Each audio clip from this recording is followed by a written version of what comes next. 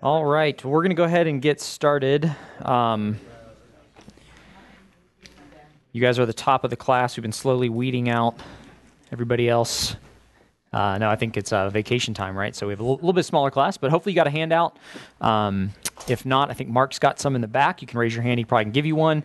There are also some up here on the music stand as you walked in. So if you want to grab one, you might find that helpful. So let me pray for us.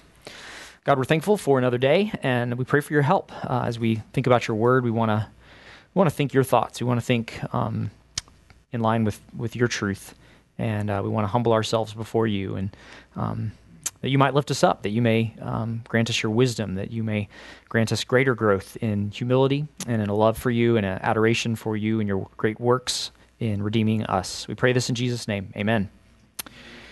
So 2 reminders, just kind of before housekeeping-y type things before we dive into our topic this morning. Number 1 is we are happy to have a time to field some questions. We know there certainly are going to be questions as people think these things through. And so we ask you to email those to either me or to Doug, and we'll come up with a time where we can try to answer some of those questions. So send us questions if you have them. You don't necessarily have to just manufacture and make up questions if you don't have them. That's fine too. But if people have questions, we'd like to try to answer those. And then second, I just want to also point out, we're doing, I don't know how many, this is probably like 15 lessons we're going to end up doing. I don't know. It's a lot of sessions all on the doctrines of grace. Just to be clear, our statement of faith, if you're become a member of our church, our statement of faith contains the primary things that we believe together. Now, there certainly are more things than just in that statement of faith, right? Like you're not going to get off on a technicality for if you find some like orthodox doctrine that you somehow can now deny, and you're like, oh, the statement of faith didn't say it. The Bible is really, that's what guides us. The statement of faith tries to help summarize the main things we believe, right? You can be a member of this church and not hold to these doctrines exactly like we're explaining them.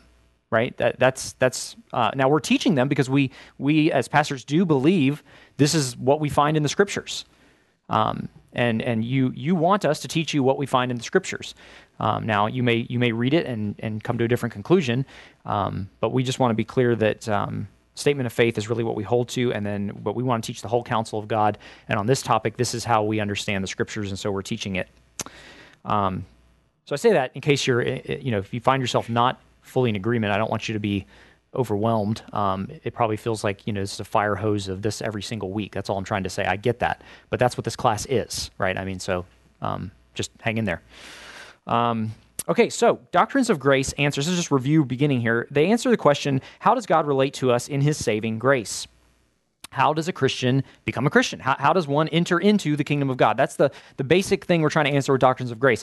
And there's other ways to answer it than the ways we've been doing it, but the doctrines of grace, the way that it's answered with that piecing together of different systematic theological categories is that essentially God, the answer it gives is God saves sinners, right? The emphasis being on God doing saving work. So you can see that in your handout. This is all review, but number 1, we are sinners. We are dead to God, hostile towards him, therefore unable and unwilling to trust him for salvation. That is the setting of our hearts. Okay, that's the first thing we saw as we looked through this. The second big piece here is that God sovereignly chooses to show mercy and grace and give new spiritual life so that there will be a people that are saved. And so we can break that down in these categories. The Father elects a people for himself and predestines them for salvation. That's what Doug talked about last week, and that's kind of what we're picking up this week. We also saw the Son of God comes and atones for the sins of these elect, purchasing all the new covenant promises for them. That would include a new heart to believe. We saw that in Ezekiel, see it in Jeremiah, see it in John chapter 3. The Spirit applies the work of the Son to redeem those who the Father elected. So we have the Spirit working in concert with the Father and the Son. So we have the Trinity fully unified in the work of redemption. That's what we're seeing in the way the doctrines of grace understands this.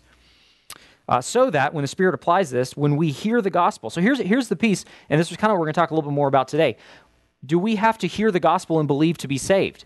Yes, we do. The Spirit works and applies the work of the Son such that he gives us new life, such that when we hear the gospel in God's timing, when it is time for our spiritual birth, we are in fact reborn. And we do in fact believe on the Lord Jesus Christ. That's true. And we are saved. And then we haven't looked at this piece yet. This will be a future week, probably starting next week, I think, or happening next week. God will not lose any of those whom he saves, and those whom he saves will persevere in faith. They will not stop believing, ultimately, fully. So this leaves questions, and we're going to look at one of those today that's directly coming out of the issue of election. And so it's kind of a part two of election here to some degree. And the question is, how should we understand God's sovereignty and human responsibility? That seems to be one of the main questions. Are these two things compatible? And, I think a lot of times when we begin this discussion on doctrines of grace issues, right? What makes someone a Christian? This tends to be where the conversation starts, and we don't get very far because it usually starts with, well, this is what freedom is. And so I'm reading this stuff about predestined. Well, predestined can't mean that God sovereignly elected these people apart from anything in them, and they would, in fact, definitely believe. It can't mean that because that doesn't fit my definition of freedom. You're not going to get very far if that's where you begin. That's why we've sought to begin with the Bible. And I understand that you can have a different view than the way we've presented this. And I'm not saying you're not starting with the Bible. I think all I'm trying to say is we've got to start with the Bible.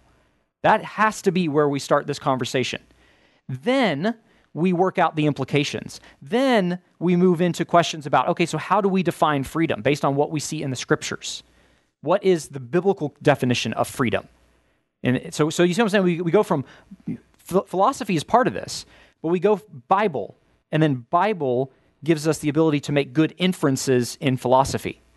Okay? That's all I'm trying to say. So if we start out with, here's what I think freedom means, or here's what I think sovereignty means, right? You talk about hyper-Calvinism. I don't personally know any hyper-Calvinists, but I'm sure there have been a couple that have existed and probably some that still exist today. And you may not even know what that word means, but it's kind of like on the other side of the scheme. They can start with, well, this must be what we mean when we say sovereignty. Therefore, there's not even a need to present the gospel. There's not even a need to call people to repent. I mean, but again, that can't be true. That's not what we find in the scripture. So we have to say, how does the scripture define these things? What do we find in the Bible? And then we work out the philosophical implications. So that's what we're going to be doing today. Today our goal is to look at some passages about God's sovereignty and human responsibility and how they fit together in general, not directly related to salvation. And then we're going to come and we're going to zoom in. So we're going to kind of zoom out, and then we're going to zoom in and talk a little bit at the end about how do we apply this in the issue of salvation. Because these pieces all fit together. And we're going to see that God's sovereignty and human responsibility are compatible. They are not contradictory in the scriptures. So this ties into God electing us because we want to understand as humans, are we responsible? If God elects to salvation, are we responsible for the decisions we're making? And is God just? And in fact, it's helpful, and this is where we're going to begin. You can turn to Romans 8. It is helpful to acknowledge or to see in the scripture that when we rightly understand the doctrine of election, the question of justice does come up. If you've rightly taught the doctrine of election, you ought to expect that some people will say, is God just? And I think this is an argument for the position we've been presenting over and against, like an Arminian position, for example, where the whole goal of that position is to explain it right out of the gate in such a way that our whole goal is to say we don't want anyone to ever ask, is God just? Well, when Paul explains election and predestination, he says, are we to say, and I'm jumping ahead of myself, but is God unjust? In other words, if it's properly taught, you ought to expect people are going to ask that question. And the only reason people are going to ask that question is if you're saying God is completely sovereign in salvation, right?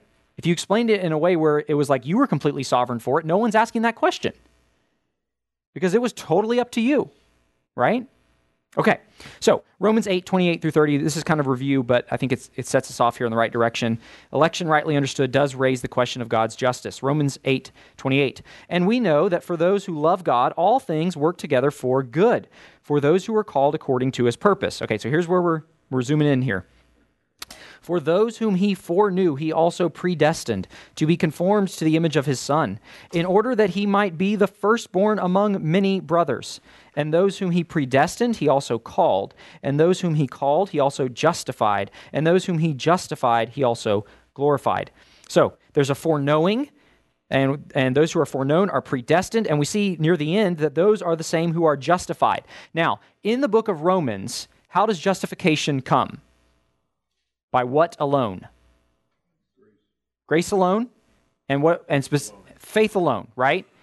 The righteous are justified by faith alone. I mean, that's been like the main point essentially for all of Romans. So when he says justified, he also means who are those? They are those who believe. You see what I'm saying? Both those things are true. If you're justified, you're believing. That's not foreign to the book of Romans. That's been the whole argument of Romans, okay? So, can foreknow, and I'm just really reviewing here what Doug said, but it's going to lead us into where we're going today. Can foreknow at the beginning that kicks this whole golden chain off, can it simply mean those who God saw would believe and therefore predestined them to be justified? It doesn't work and here's one reason I think it's helpful it doesn't work. What's in between predestined and justified in your book, in the Bible? Called. He called them. This can't be a general call because no one is debating, who's a genuine Christian, no one is debating the issue of, are we talking about universalism? Not everybody is justified. So calling here is really describing the means by which this faith is going to come, I think, right? What is this calling but a creation of faith? Since it always results in justification, it must be a sovereign act of God, this calling, by which faith is created, because you're not going to be justified unless you believe. So my point is, this golden chain, I don't really see any way around this, that we're talking about God sovereignly electing. His foreknowledge, therefore, is not merely he knows some facts. And I think Doug did a great job last week showing us from Scripture that is not how this word gets used in other places in the Bible. It's not just merely a knowledge of facts. It is a foreloving, so to speak, that God foreloved such that these are the ones he's going to redeem. Now, he loves the whole world, that's true. But like we used the example earlier, I can say I rightly need to love all the women in this church. I have a special, unique love for my wife. That's not contradictory, right? God has a special, unique love in the way he chooses to relate to his people. And he's not wrong in doing that. And because why? It's grace and mercy. And that ultimately, by the way, is the answer. So anyway, that's how I'm explaining this. That's what Doug said last week. That's what I'm explaining this. And to make this clearer that this has to be the way to interpret it, look down at Romans 9. You keep reading on Romans 9, and you see he's still talking about election. And he says, though they were not yet born, and had not done either good or bad, in order that God's purpose of election might continue. So we're still talking about election, not because of works, but because of what? Him who calls. We're back to calling again, right? So what's the explanation? It's not what you do, not even your own faith. It is his calling. Who calls? She was told, the older will serve the younger, as it is written, Jacob I have loved, but Esau I have hated. We're talking sovereign election. This is not just a category of election either. It can't just be, well, he elected this group he's going to call the church, and if you decide to exercise faith, then you can be counted in that group. That doesn't fit what we saw in Romans 8, and it doesn't fit right here. We're talking about specific individuals. Paul's talking about specific individuals when he talks about how not all Israel is Israel. His heart is breaking because, yes, the nation was elected, but not every individual in that nation was elected. There's a sorrow he has over the individuals that are perishing. So we see sovereign election, his sovereign choice. And if we have properly taught this and understood this, we ought to get the question we have in Romans 9:14. What shall we say then? Is there injustice on God's part? By no means. If you have explained this doctrine as Paul is actually teaching it, people should ask some, not everybody, right? But some, you should assume, are going to ask the question, is God unjust? And again, I think this is a piece of evidence against the Arminian position. The whole point of that is to make people not ask that question. So what I'm saying is I don't think that election has been properly explained, if that is what you're aiming at.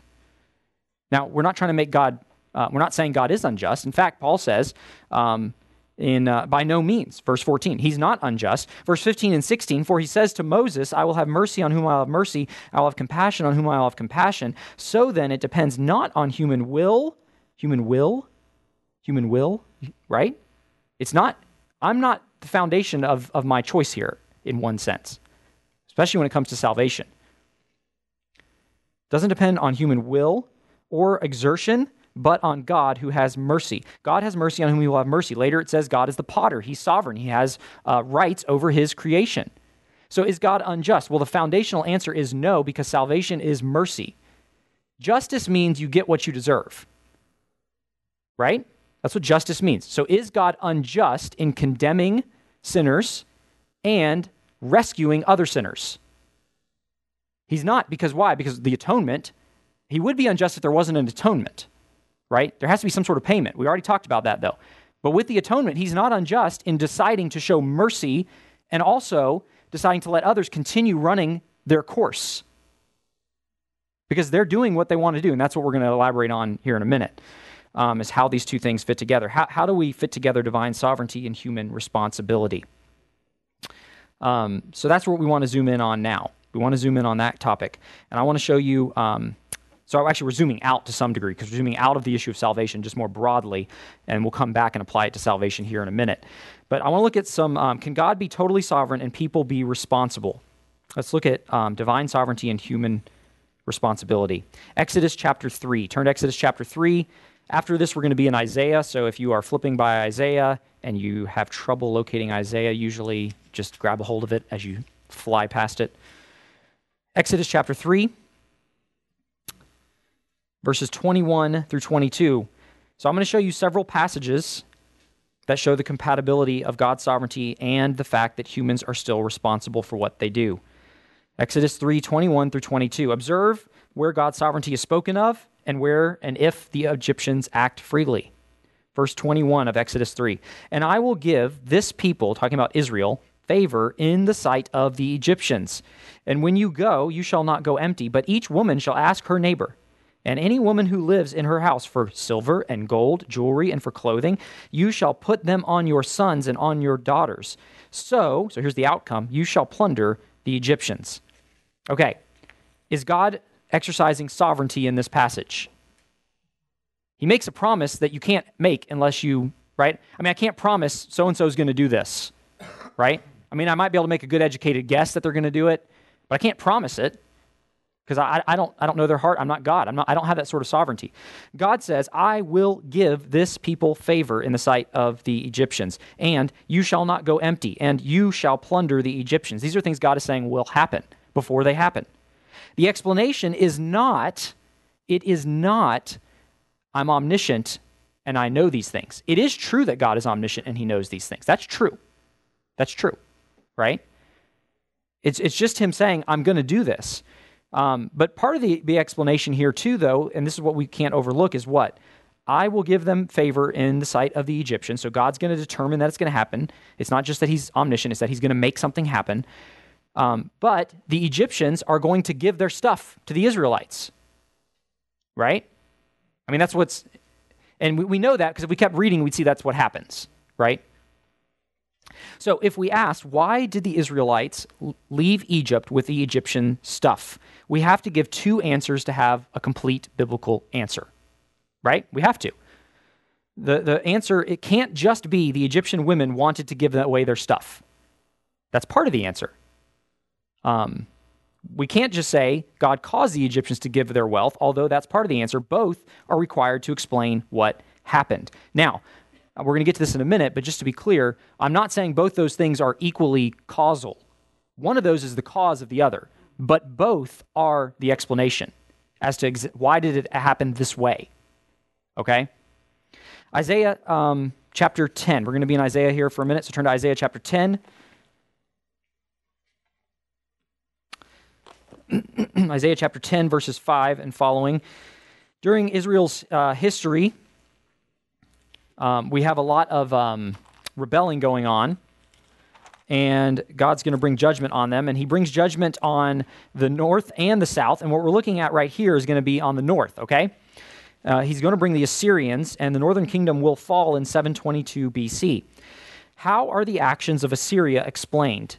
Because Assyria is the nation that's going to invade, and humanly speaking, they are the ones who conquer the northern kingdom. Okay? So let's read verses 5 and following. So I want you to listen for who's responsible. Woe to Assyria, the rod of my anger. So the my there is God.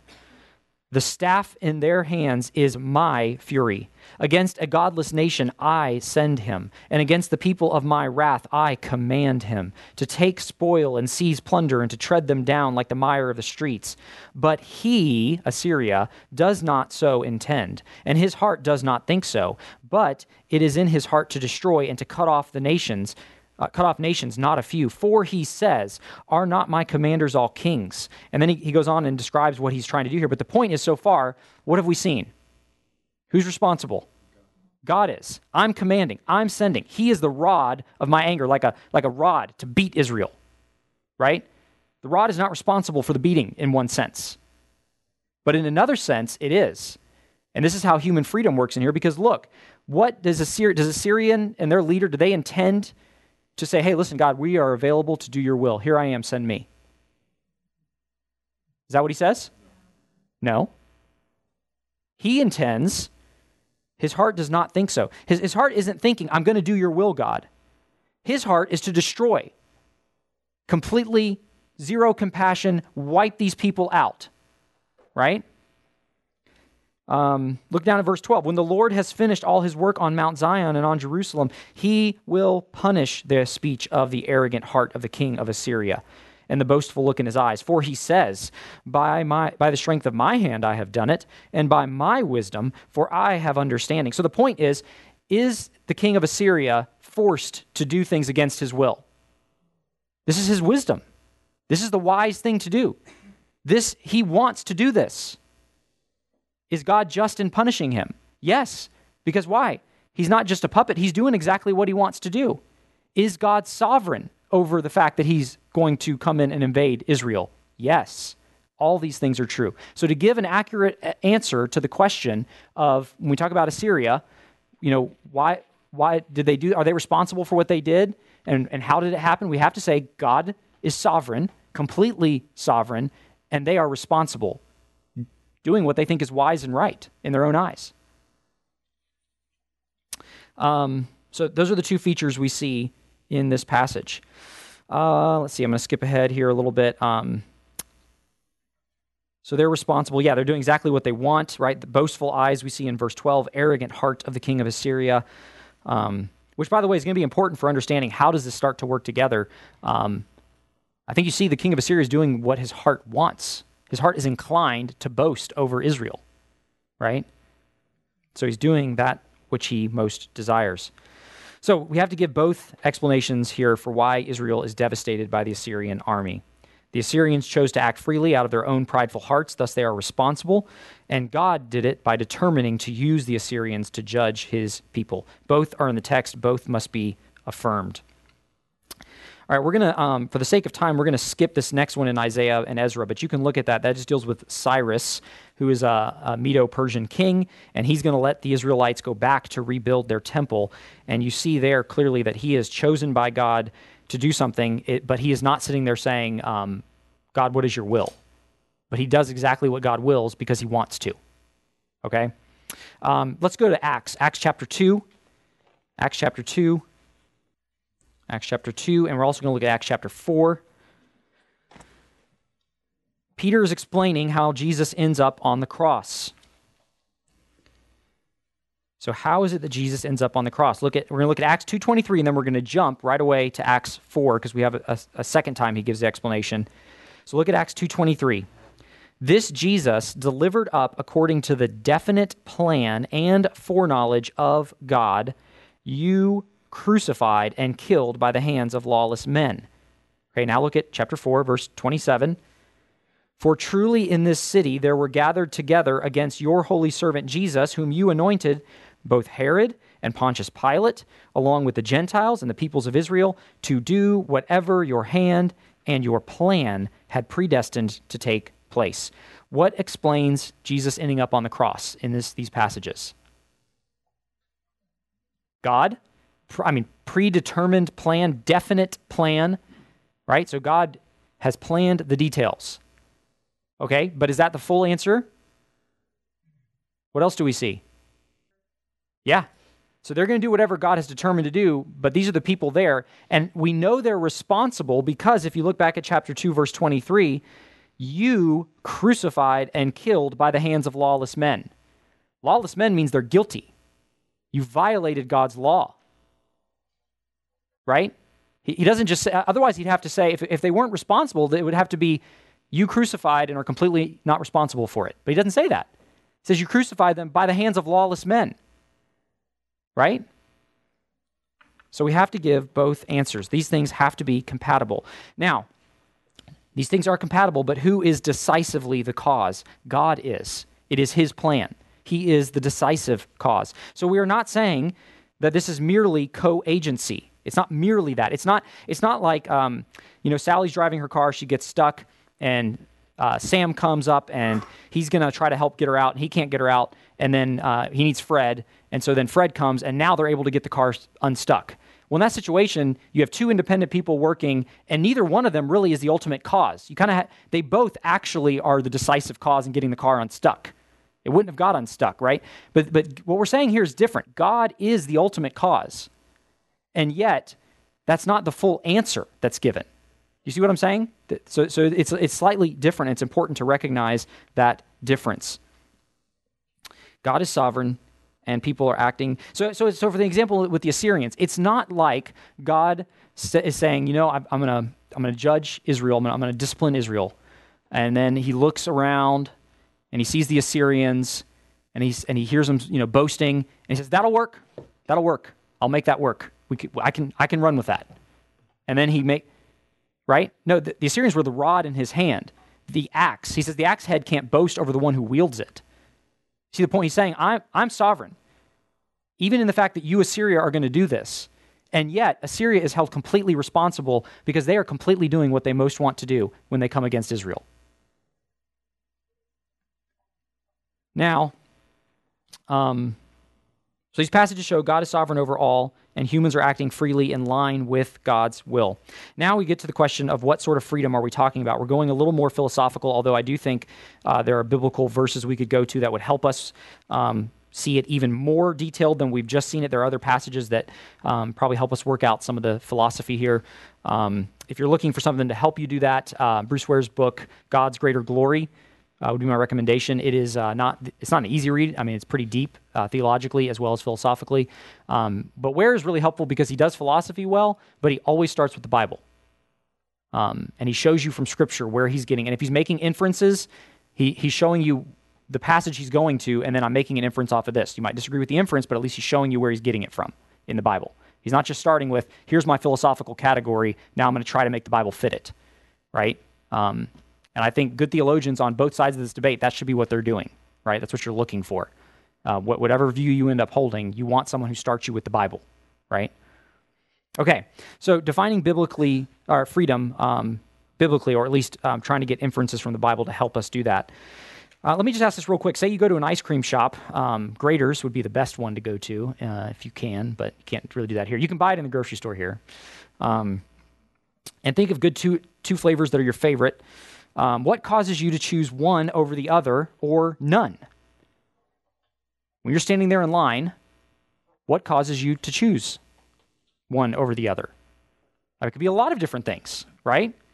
Maybe you just had, your favorite is this, but you just had that yesterday, so you're going to pick your other second favorite. Maybe someone tells you, hey, this flavor tastes funny today, so you say, well, I'm not going to choose that one, even though I normally would have chosen that one. Right? There's all sorts of things that can go into that. So we'll come back to that illustration, but let's talk about two different definitions of freedom and see which ones work philosophically, but more importantly, biblically. One is the freedom that we would define, we call the freedom of inclination. So what we're trying to do here is define what is human freedom. Should we understand human freedom and responsibility? Freedom of inclination or desire. This is to say that a decision or action is considered freely made, and therefore you're responsible for it, if the person is acting according to his or her strongest inclination or desire. So what we're saying is a person's internal desires, the character and nature of that person, The situation drives them to choose A over B, kind of like in that ice cream situation. There's all those factors going into it, but the compilation of all those things is going to give rise to a desire, and in that moment you make the decision, you're deciding based on your highest desire. That could change 2 minutes later, right? You see what I'm saying? Like if there were other circumstances, or if you had a different character to who you were, you might rob the ice cream store instead of buying ice cream, right? Your character, your nature matters too. When all factors are weighed, the person's mind settles on what they most want or think is best. Libertarian freedom is another version of freedom, and this would say that a decision or action is only free, and therefore you're only responsible, if at the moment a person makes a choice, he could have made the contrary choice. In other words, nothing within or outside of the person constrains him to make choice A over choice B. Nothing can decisively influence you. You must be free to do the opposite at all times. Okay? Now, understand, this is philosophy, this is technical, there are books written on this, okay? So I'm just trying to give you a flyover to help you see that what we're talking about it matters, it's going to affect how you define freedom. That's all I'm trying to say. So libertarian freedom, I don't think works for 3 reasons. And by the way, I think libertarian freedom is the view that like the Arminian position would hold. It generally is this version of freedom, okay? Now here's the reasons I don't think it works. First, philosophical objection. If there's nothing to make you want A instead of B, there's no decisive internal or external factor, how would you ever choose? Your reason for selecting A or B would have to be exactly the same reasons for both, and you would never be able to make a choice. So philosophically, I don't think this works. You take a family trip to the ice cream store, you look over the selections, and you decide you want mint chip. Was it in your power to choose mocha chip? Well, I mean, if the situation was different, we could say yes, right? But at the moment of decision, the answer has to be no. So in other words, let me give you an example. You might get up there, you were planning on picking mint chip, but then you overhear somebody say, hey, the mint chip tastes kind of funny today. And your second thought was kind of, well, I like mocha chip too. Well, you chose mocha chip, right? But let's say everything was the same. You didn't hear anybody say that the mint chip tasted weird, and you know what? You haven't had mint chip in forever, and so all these things are all the exact same. If all the situation was the exact same, you wouldn't have been able to choose differently. Because why? You chose what you most desired, which is the only way you can actually make a decision. Otherwise, you'd always be in limbo. You would never have a reason to pick something. And what I'm saying is there's got to be a reason of inclination, something that your heart is inclined towards, or your reason, or your feelings. So if libertarian freedom was true, we'd have to say you could never, if everything is the same, circumstances, desires are all the exact same, when you get to the moment of decision, there'd be no explanation for why you chose one thing over another. Okay, I think that's helpful. I think that's probably the most complicated answer I'm going to give, so take a deep breath if you didn't like that. Again, there are whole books written on this topic. Second, theologically, I don't think you can consistently consistently is the key word. I'm not saying people on the other side of this don't hold this. I'm just saying I think there's an inconsistency. That's all I'm saying. I think you can't consistently hold to libertarian freedom and God's omniscience. So the Arminian view says God knows all. They still affirm that, right? Now there is a heresy that does not affirm that, but that's not the Arminian position. Okay, so they say God still knows everything. In fact, that's part of what we mean when we talk about election. He foresees what you're going to do. His omniscience is at play. Once he sees that, he makes a choice, right? He elects you. Okay. Now, if I don't think we can consistently apply this omniscience and still have it work out with libertarian freedom, because if an all-knowing God knows something infallibly, it's locked in, right? What I'm saying is if God knows something will happen, which he has to. I mean, think about all the prophecies he makes. He's not a bookie who just tends to get it right because he just has more inside information than the other bookies. That's not the God of the Scriptures, right? He foretells things because he knows things, and he knows them exhaustively. Okay, so if the all-knowing God knows something, it is locked into place, it will happen. Thus, when the person finally comes on the scene, do they actually have libertarian freedom? If God foresaw they would choose A, Do they actually, remember, libertarian freedom is you could choose either one. There's absolutely no reason to say you would have to choose one over the other.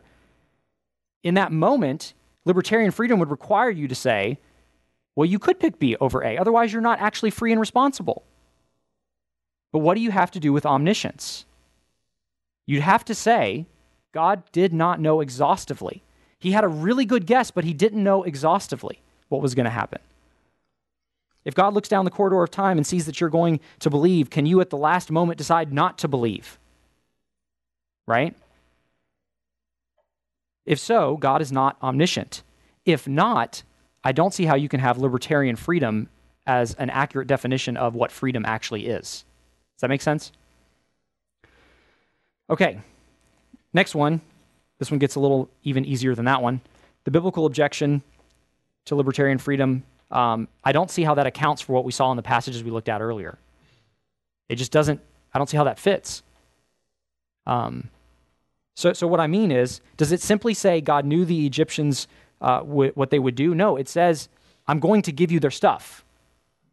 Well, the only way that works, it can't work with libertarian freedom. And what I'm saying is, I do think it can work with freedom of inclination. God so ordains and designs everything so that he knows, because he has essentially caused that their highest desire is going to be to give their stuff. And they're doing it completely willingly. Acts chapter 2 and 4 with Jesus, according to the definite plan and foreknowledge of God. This is definite. This is planned. He ordains it. It's not just that he knew it, it's that he ordains it. Could those who nailed Jesus to the cross have chosen contrary to that? Could they have chosen not to nail him to the cross? It was the definite foreknowledge of God and plan of God. And they did, and they're held responsible. What I'm saying is, I don't think the libertarian version of free will works with those. I do think the freedom of inclination does. Okay? Now, there are other passages I think that we could go to look at freedom of inclination. I feel like I know I haven't completely defended that as well. There are other passages we could look at. But even if you came to a different conclusion than that, I don't know what category you would go to, but let's say you could find some other category, I still don't think libertarian freedom works. That's all I'm saying. Okay? Okay, so freedom of inclination fits God's sovereignty. I think the philosophical category, it deals with some of the issues we had philosophically. He can still be just over our sinful choices because we are doing what we most want to do based on our nature in the situation we find ourselves in. Bruce Ware has a helpful illustration. This is just an illustration. So like anything, you could push it and probably push it too far. But he says, this is not completely foreign to us when we think about a sting operation.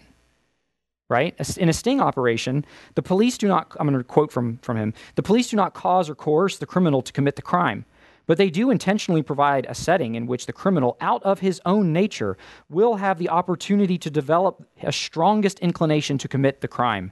The police do not cause or coerce the criminal to commit the crime, but they do intentionally provide a setting. Let's see, when this operation is done correctly, the criminal is not coerced, nor is he caused to commit the crime. Rather, he's presented with a setting to which his own nature responds in the way that it does, wanting most strongly to carry out the illegal activity. The criminal then was free. He did what he most wanted to do, and he was not forced or coerced in the process. So we're not talking about entrapment. We're talking about a sting operation. I think it's a helpful illustration just to see, okay, how can this work?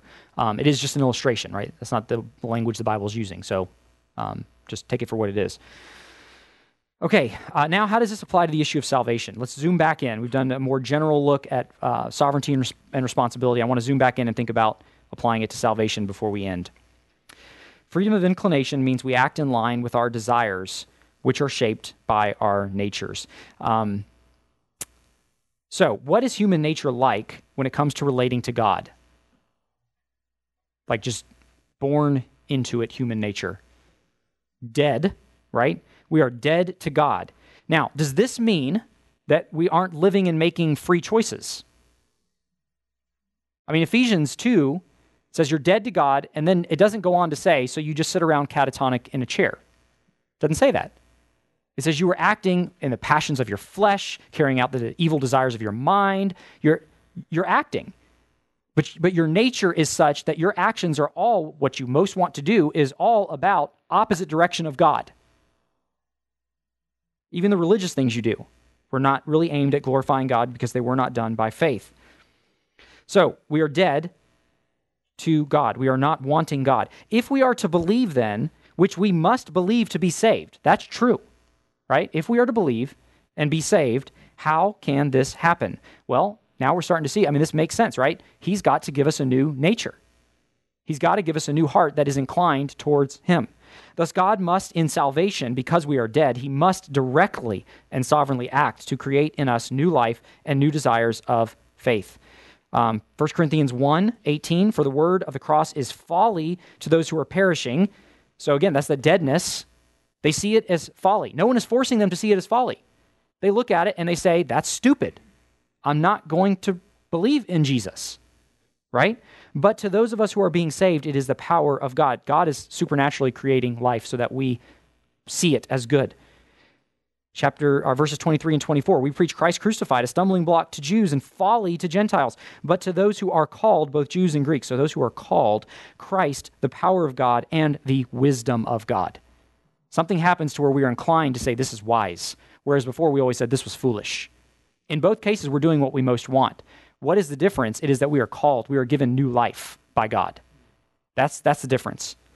Lydia in Acts 16:14, one who heard the gospel was a woman named Lydia from the city of Thyatira, a seller of purple goods, who was a worshiper of God. Now, just to be clear, worshiper of God, she's not a Christian yet, right? She's following the Old Testament scriptures, so she's not born again yet. And in this transitionary period, she's not saved because Jesus has come on the scene. She needs Jesus. The Lord opened her heart to pay attention to what was said by Paul. Here's a quote from Spurgeon that gives personal testimony to how this works out. So all I'm trying to show you is God must sovereignly work. That is the bottom explanation of everything. But yes, you have to believe. You have to see it as wise. The gospel as wisdom. That's true. So I'm trying to show you your experience it fits with what the scripture says. Spurgeon says this, the thought struck me, how did I come to be a Christian? I sought the Lord. That's his first response. I sought the Lord. But how did you come to seek the Lord? The truth flashed across my mind in a moment. I should not have sought him unless there had been some previous influence in my mind to make me seek him. I prayed, I thought. But then I asked myself, how came I to pray? I was induced to pray by reading the scriptures. How came I to read the scriptures? I did read them, but what led me to do so? Then in a moment I saw that God was at the bottom of it all, and that he was the author of my faith. And so the whole doctrine of grace opened up to me, and from that doctrine I have not departed to this day. And I desire to make this my constant confession. I ascribe my change wholly to God. So, I think that's true.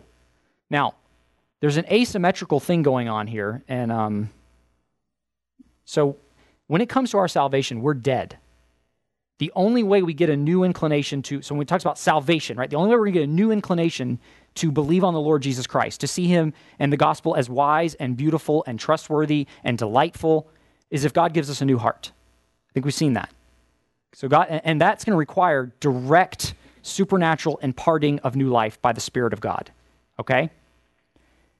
For those that are perishing, there's an asymmetrical thing going on here. It's still the same freedom of inclination, but God is not directly, in the sense, saying, sin. You're going to sin and you're going to like it. They already like it. We already like it. So is God just? He shows mercy to those who will show mercy, and by definition, that is undeserved. We can't say you're unjust because you showed mercy. Definitionally, categorically, mercy is a free gift, right? Is he just in condemning sinners to hell? Yes, because they are fully responsible. They are doing exactly what they most desire. They are exercising freedom as we can have freedom. This isn't just any category of freedom you can come up with. I think that we saw that earlier. Freedom of inclination. They're doing what they most want, therefore they are responsible. So when we describe our salvation, I do think we have to say, I owe it wholly, fully to God. And then at the same time, we recognize we had to believe. Right? These are not contradictory things, is what I'm saying in the scripture. These are not contradictory things. Now, we could still ask other questions. We certainly have other questions about why is everybody not saved and things like that. Well, those are questions for another day. Okay? But we see that God is just in all that he does. We see that the wages of sin is death. Mercy is not a wage that we get. It's a free gift. Grace is a free gift. It's not a wage. But if we under God's judgment, it's because we're doing exactly what we want. So it's also important to say this. If you're here today and you're not believing on the Lord Jesus Christ, you can't hide behind something where you're saying, well, I don't know if I'm elect. You can't do that. Repent and believe. And if you choose not to repent and believe, you're choosing not to repent and believe. God's not forcing you to do that. You're doing what you most desire in your unbelief. Don't try to blame this on God, because that's not going to work on Judgment Day. Repent and believe on the Lord Jesus Christ, and you will be saved. So this has been a lot. I know that. I hope it was helpful. The part of the reason I taught this is because I found it helpful in my own life in sorting some of these things out. I'm not pretending like I've given you answers for every question you have or will have, but I think it at least gives you some semblance where you're wrestling with this and the justice of God and human responsibility. It gives you something to say, okay, I can see in the Scripture first how these two things have to be there, and I can start to see how the inferences from Scripture get transferred into these philosophical questions I have to give me valid answers to these questions that don't deny human responsibility that is clear in Scripture, and they don't deny God's sovereignty that is all over Scripture. That's all I'm trying to do. So hopefully I did that. If not, ask questions through email, and we'll put those on our question session. Let me pray. God, thank you so much for your word. God, we know these are heavy things. God, we're not surprised that we can't fully understand your mind and all these things and your workings and even our own sinfulness, God. You are infinite. We are finite. Not only that, we are in sin. Even as Christians, we still have blind spots. And so we look forward to the day when we're in your new heavens and new earth, where you've removed the blind spots of sin. We still know that we'll be in awe, and there'll be many things we don't know because you are God and we are not. But we just pray. We pray, give us humble hearts. Give us humble hearts that even if we are disagreeing over how we perceive certain things, that we would be a people that are humble before you, humble before one another, loving you, always going to your word, God. Help us to be a people that treasure your word, that value your thoughts above our thoughts, so that that we always are pursuing the same ultimate goal, even where we find disagreement, even where we find questions in our own mind. We thank you for loving us. Thank you so much for redeeming us. We recognize we totally did not deserve it. You've been so merciful. We pray these things in Jesus' name. Amen.